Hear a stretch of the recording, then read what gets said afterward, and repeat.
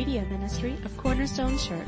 You can listen to this and other messages on our website at www.corner-stone.org or by subscribing to our podcast.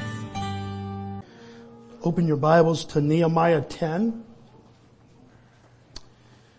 I realize we do have some guests with us today because of Mother's Day, and we're so glad that you're here. We've been going through chapter by chapter, verse by verse, through the book of Nehemiah. And Nehemiah is one of those interesting books that when you start out, there's a lot of action going on. They're building a wall. There's these opponents that come against them that are kind of trying to defeat them and the purpose of building back this wall. And so there's just a lot of like leadership kind of things that you can gain out of the first couple chapters of Nehemiah and are very applicable to life, business, other things like that. But as we get into the Word of God, as we go through Nehemiah, we find out that this is really about a people that had not been abandoned by God, even though they had abandoned God.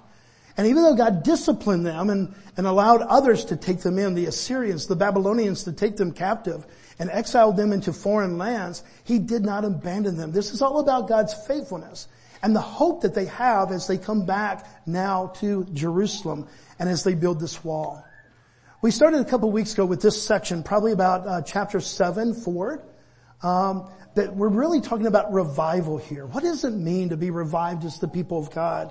And one of the best quotes that I've ever heard on revival, James Edwin Orr, who wrote, I think, like 45 books, and a lot of those about repentance and revival. And one of his best quotes is that revival is the Spirit of God working through the Word of God in the lives of the people of God. And that's really been our focus for the last couple of weeks as we've gone through, because that's where we've kind of God is taking them. We saw that the people completed the wall in really a record time. That was pretty amazing. Then afterwards, they assembled together for the reading of the Word. And we said that was pretty amazing too, because if we do our math right, they stood there all day long as Ezra read from the Word. And it was kind of amazing. We're going, it makes our hour-long service kind of seemed really short when we said that they stood the entire time. And that wasn't just one time. This focus on the Word brought conviction to their heart. They began to see their failures and their sins as they went into the Word of God, and yet it didn't leave them just there. Even though they dressed themselves, and remember last week it said that they had sackcloth and ashes, Nehemiah 9:1. Now on the 24th day of the month, the people of Israel were assembled with fasting and in sackcloth and with earth on their heads. What in the world was, I thought they were supposed to be celebrating that the wall had been built. But as they got into the Word of God, it began to convict them not only of their own sinfulness, but how their fathers and their parents and their grandparents had left all these promises of God. And so what did they do? They began to fast. They just go without food. Not just so that they could lose weight, but so that they could have that spiritual inflection upon their minds and their hearts. They put on sackcloth. And we said last week that, just pretend like you were wearing burlap underwear. How uncomfortable that would be. And that's kind of what it was. It was just very rough and itchy. And they did this on purpose. God didn't put this upon them. No, this is their response as they realized their sinfulness and their disobedience in the past. And then it said that they began to weep and they put earth on their heads. They would take the dust of the earth. All of these were signs of a sorrow over their sins. And remember last week we said that the confession, simply to live a life of confession, that what biblical confession is simply telling the truth about our sin. Simply telling the truth about who God is and who we are. See, when we tell the truth about who we are, we will see the truth of God. We just sang a song, Great is Thy Faithfulness. And that really could have been penned out of chapter 9 and really what we're going to study in chapter 10 today. Is that as they think about their own disobedience, what they really do focus on is the faithfulness of God, that God did not abandon them. That same is true today. God does not abandon us in our disobedience. No, He brought His Son, His only Son, who is perfect in every way, so that when we put our faith and trust in the work of Christ, and the work of Christ alone, what Cadence today said, yes, I trust my salvation only based on what Jesus did, not my good works, not my attempts, but solely on what Christ has done. Then salvation comes to us, folks. Truly, from death to life, from blind to see. And now the nation of Israel, as they focus on this, they have this time of confession. And it's honest and it's earnest as they tell the truth about their own sinfulness and disobedience. But God does not leave them there. Now if we go back to the very last verse of Nehemiah 9, look at the very last verse, verse 38. Now this follows a very long prayer of Ezra. And during that prayer of Ezra that we looked at last week, he's really kind of going from Genesis up to like the first 5 books of the Bible, just the story of the people of God. And he's confessing the truth. God, you were always faithful, but we were disobedient. Now look what happens in verse 38 of chapter 9. Because of all this, we make a firm covenant in writing. And on the sealed document are the names of our princes, our Levites, and our priests. Here they are, sackcloth and ashes. They're in this repentance mode. They're sorrowful over their sins. They're confessing. They're telling the truth. Do they stay there? No. God brings them up out of that. And out of that, they want to be obedient now. And so what do? They said, we're going to write down a covenant that we make with you. Now we have to realize, okay, this is Old Testament. This is under the Old Covenant. We now live in the New Covenant, and Christ has totally completed that. But their actions are not trying to pay back God. No, out of their sorrow for their sin and seeing God's faithfulness comes a desire and a thirst for obedience. Do you understand that? Because if we stop that cycle short, and we just say, okay, I'm such a bad person, or this is what God has done for me, but look what I've done for him. If we stop right there, folks, we don't get the fullness of the gospel. What we have is a lot of guilt, and it can even be true, and that we truly do feel bad about our sins, and there's a very healthy and spiritual and right part of that. But it doesn't stop there. Why? Because we are such good people? No, because he's such a faithful God. And so what do the people do? They said, out of our confession, we want to live holy lives. We want to walk in obedience. For generations, our fathers, they were distant from your commands, but now that we come back to your commands, we want those for our lives. And so what do? They put a firm covenant in writing. Please understand, this is not a teacher telling the student to go write, I'm sorry, 1,000 times on the board.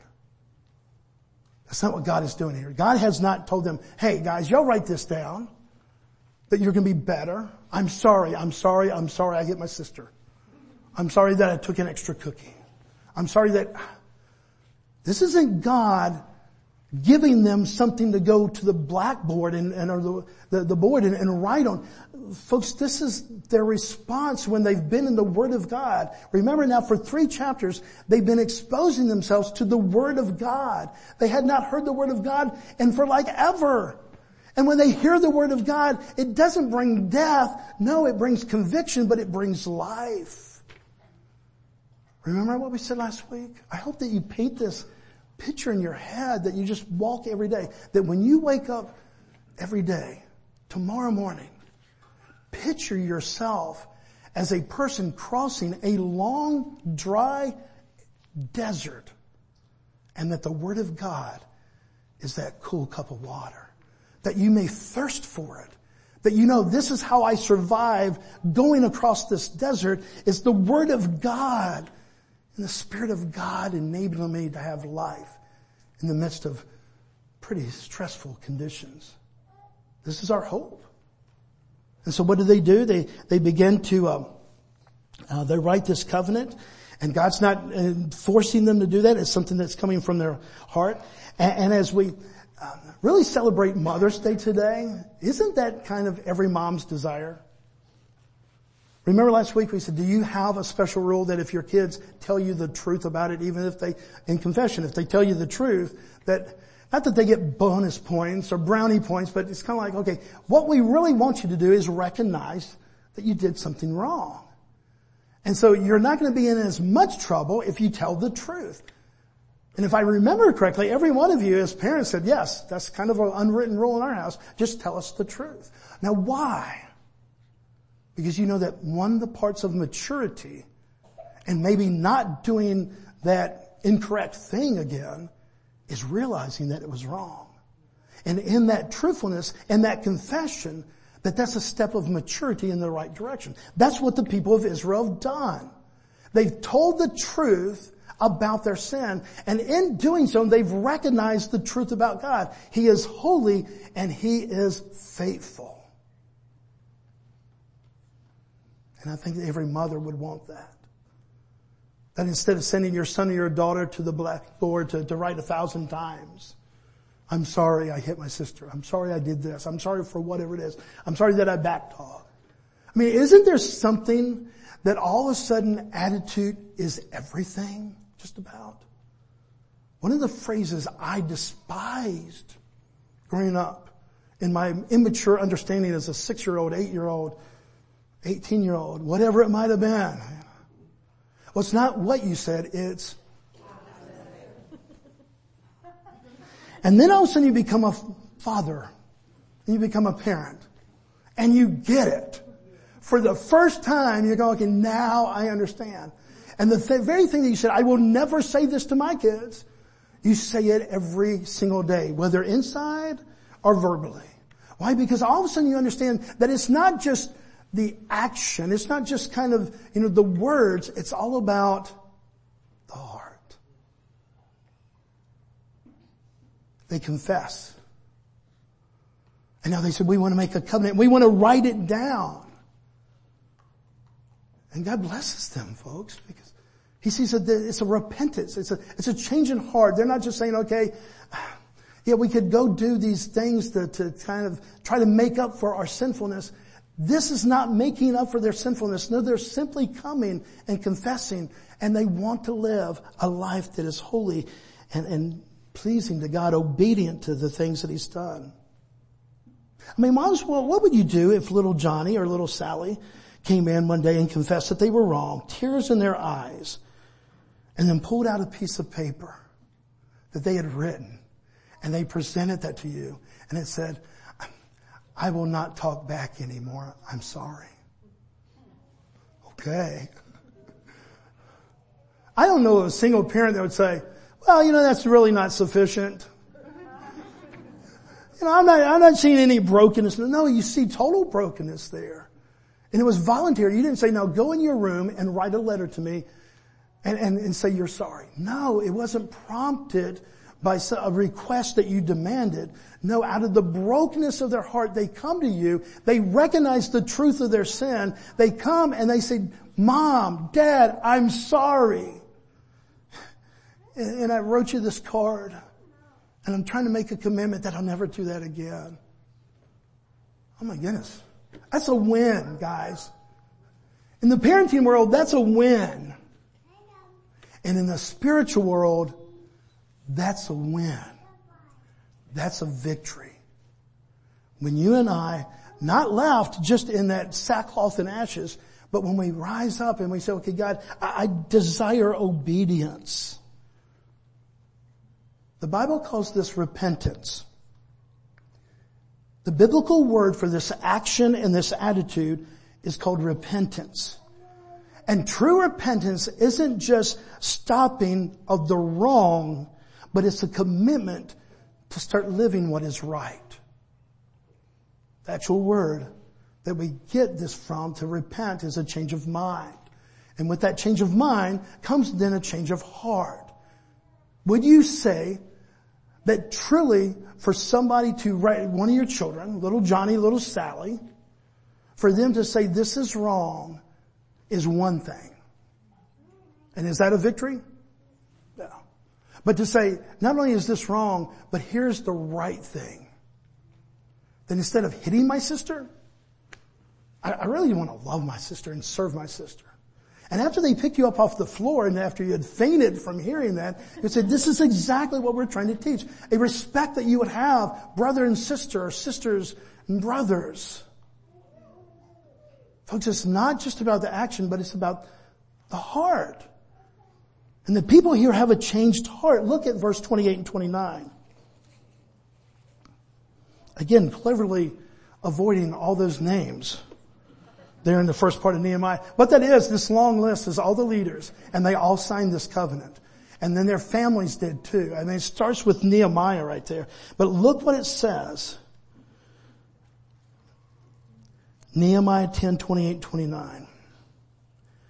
The rest of the people, the priests, the Levites, the gatekeepers, the singers, the temple servants, and all who have separated themselves from the peoples of the land of the law of God, their wives, their sons, their daughters, all who have knowledge and understanding, join with their brothers, their nobles, and enter into a curse and an oath to walk in God's law that was given by Moses, the servant of God, and to observe and do all the commandments of the Lord, our Lord, and his rules and his statutes. What does that mean? When you start with Nehemiah, you go back to verse 1, and it says that the names of Nehemiah, he's the first one to sign. And Ezra does, and all these families, all these leaders. But now it says that all the rest of the people that had understanding and knowledge, they respond, they said, we want to live obedient lives. And what do they focus on? They said, okay, we want to go back, and the commandments that God originally gave us, we want those to be fresh and new in our hearts. Very, very important pause here. Very important time out. Please hear this. They are not gaining righteousness with a holy God because they make a commitment to do right.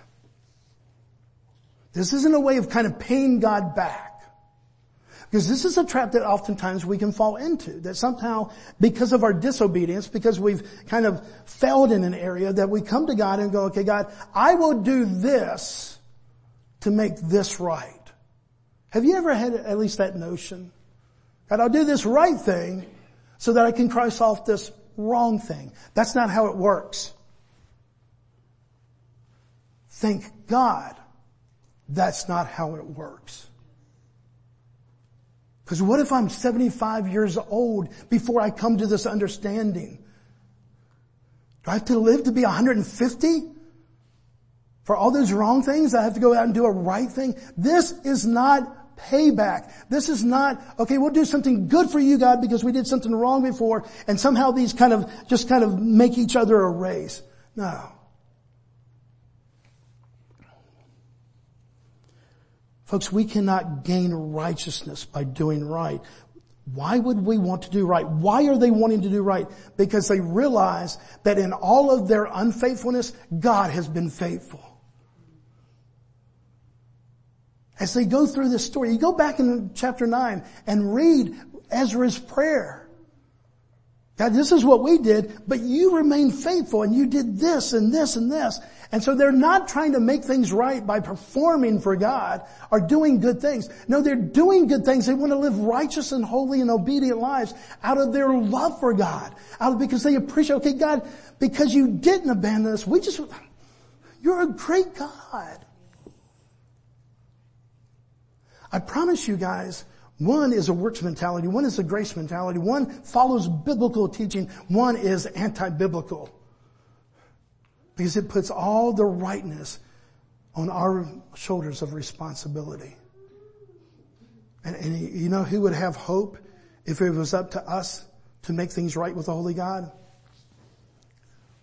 None of us here, and none of us in humanity. Our only hope is Jesus Christ, the perfect one for the imperfect, the righteous one for the unrighteous. Well, Bobby, man, it's Mother's Day. Why preach all this confession and sin and unrighteousness and all these things? Number one, it's the text that we come to, and we're going to be faithful to the text.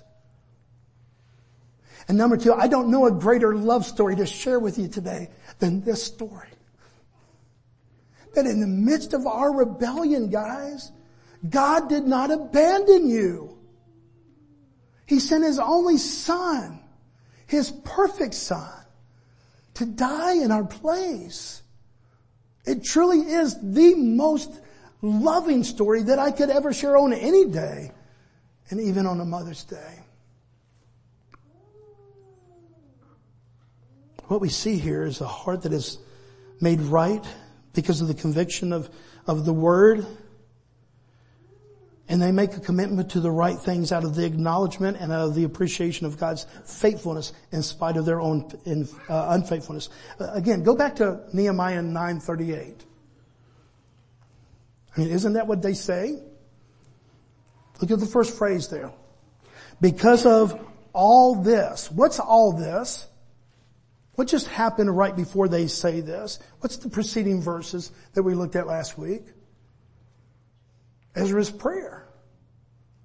And he would tell, in that prayer, he would confess, here's where we were disobedient, but God, here's where you were faithful. Here's all the miracles that you did. Here's how you opened up the sea so that we could walk across on dry land and Pharaoh's army was caught behind.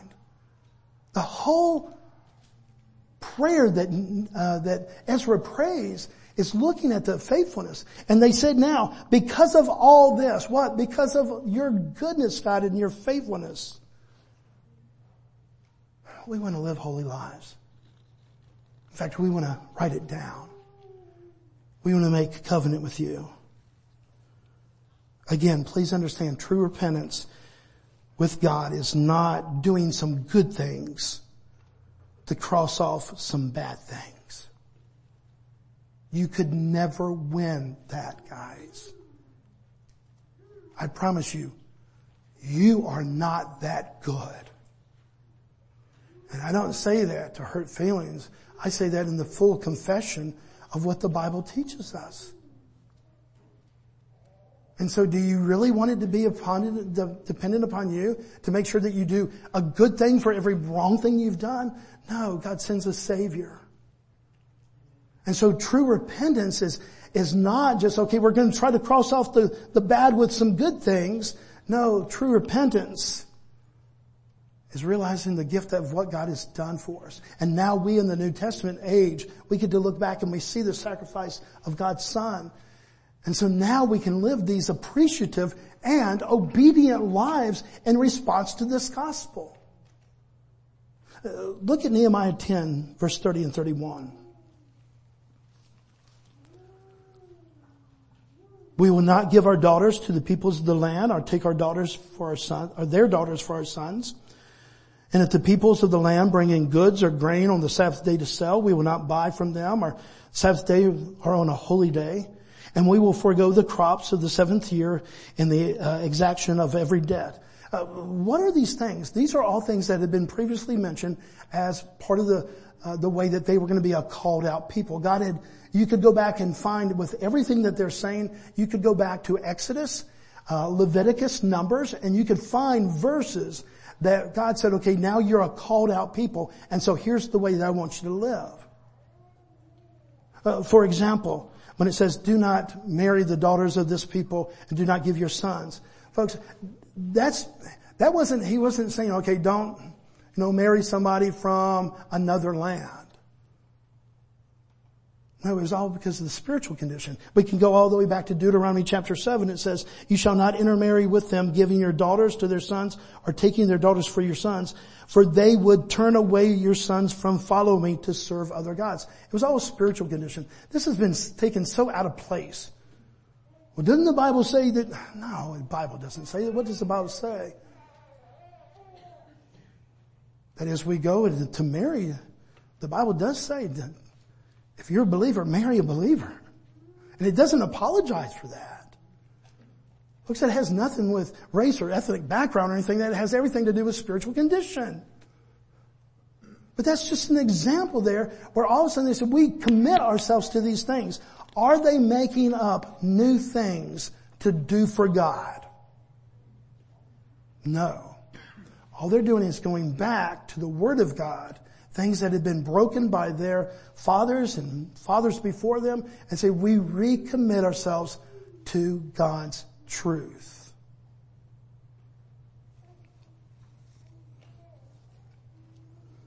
It's a really important truth. You get in the business of trying to pay back God by living a holy life, you will always come up short. You go live a holy life out of the appreciation, the affection, just the joy because of God's faithfulness to you. And that's a very freeing life. Moms, it's Mother's Day. Well, what's more desirable for you? Little Johnny comes up and says, okay, I'll rub your back since I disobeyed you. Or, Mom, I promise to tell the truth from now on. That may be not a good example. I think there may be some moms who are going, back rub? Little Johnny can repent tomorrow. Just do the back rub. Come on. I mean, do you get the spirit of that though? Does little Johnny have to pay you back, Mom? Dad? Or is the greatest joy that you can have as a parent says, Dad, you told me that this was wrong. Mom, you told me that this was wrong. And I didn't realize, but now I'm recognizing the truth. And I want to live obediently because I recognize this is truth. That's what they're doing now. They said, yeah, we abandon you, but now that we've been reading your word, we see that you are a faithful, faithful God. Now from this, guys,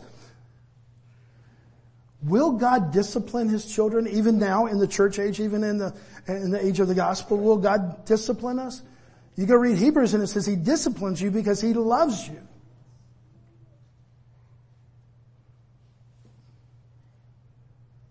But does God just kind of discipline you for the sake of disciplining you with no end result in mind?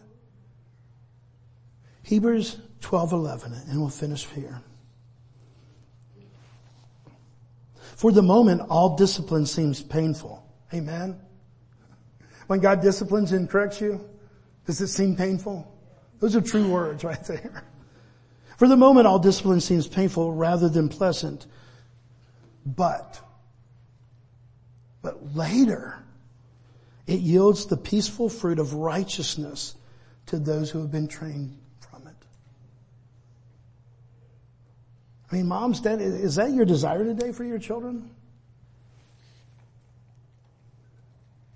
Do you send them to the board to write, I'm sorry 1,000 times? Or would one of your greatest joys that in the midst of their rebellion, in the midst of their disobedience, that they would come to you brokenhearted, truly broken. So I'm so sorry, Mom.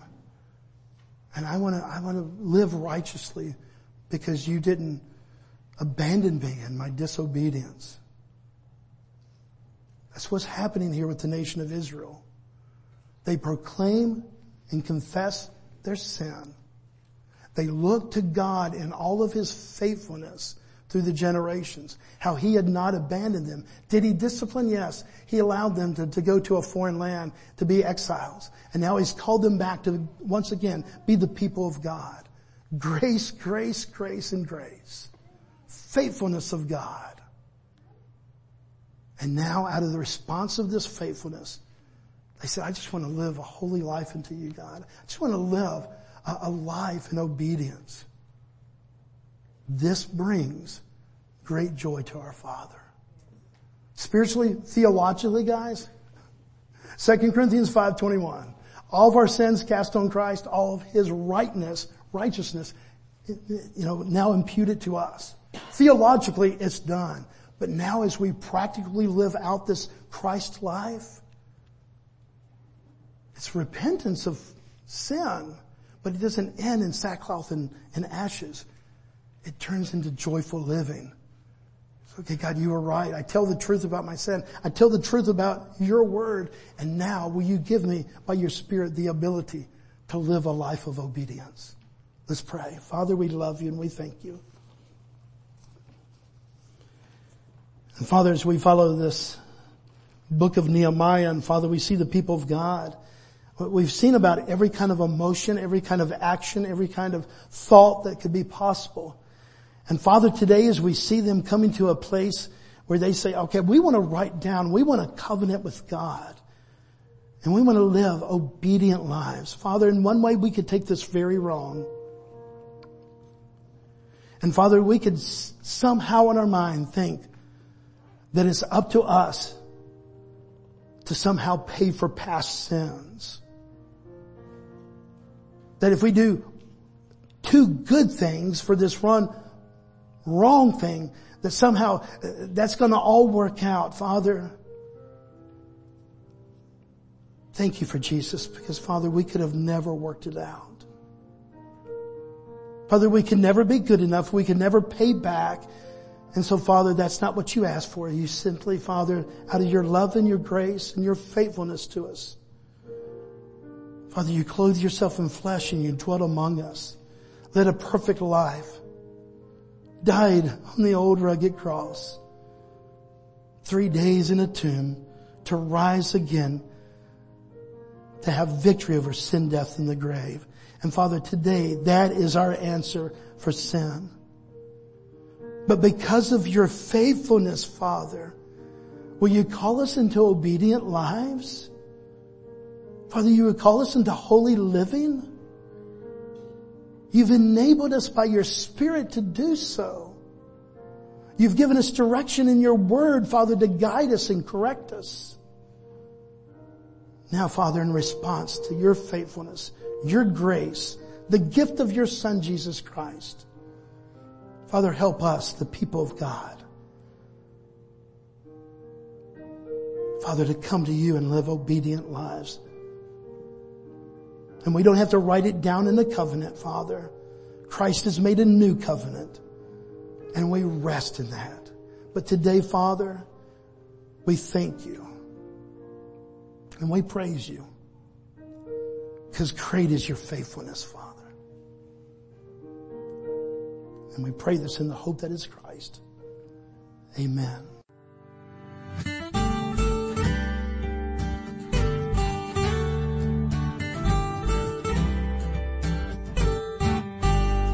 Thank you for listening today. We hope this message was a blessing to you. To learn more about our church or our media ministry, you can visit us online at www.corner-stone.org or find us on Facebook.